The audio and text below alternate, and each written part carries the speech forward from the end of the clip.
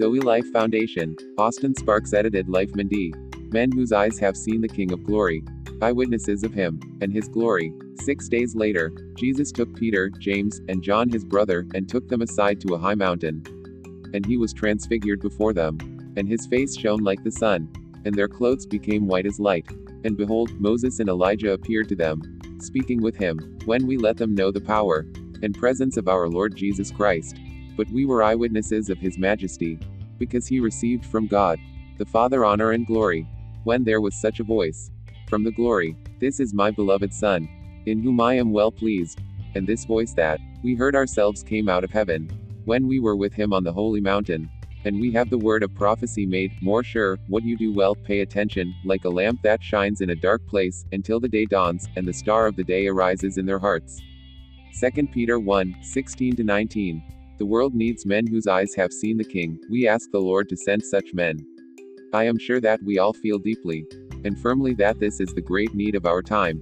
The world needs such men. The church needs them, and at all times when the Lord has had such men, and has sent them, the need has been satisfied.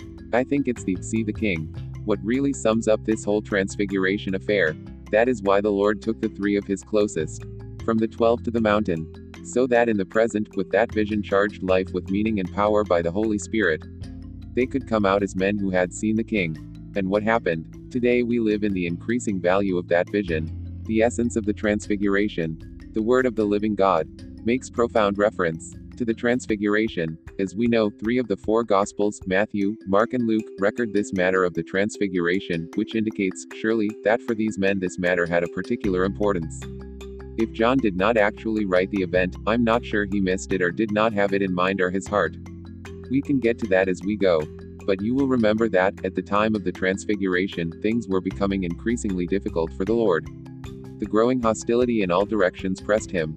He weighed heavily on his spirit, and made his service more and more difficult, and more limited. The shadow of the cross lengthened in its path. It is from this same question that he now speaks frankly to his intimate disciples. For the first time, speak frankly about the cross. The atmosphere has just been charged with a feeling of pending crisis. Something is going to happen. In the case of many years later, when Peter wrote about the transfiguration, we know from his letters something of the situation. Begin your first letter by addressing the scattered saints. You may know what it means to be of the scattered people of the Lord, in distant places, in lonely places. Distance and loneliness create their own problems and heart pains. These saints might have known something of the great union of Jerusalem or elsewhere, but now they were scattered, with all that means. Peter continues talking with them about the proof of their faith. The proof of your faith is more precious than the gold that perishes, though it is tried in the fire.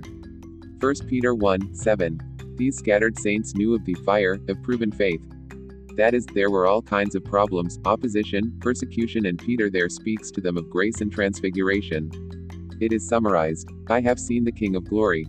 That is glory and more glory. I will glory in my weaknesses so that the power of Christ may rest on me. Amen and amen.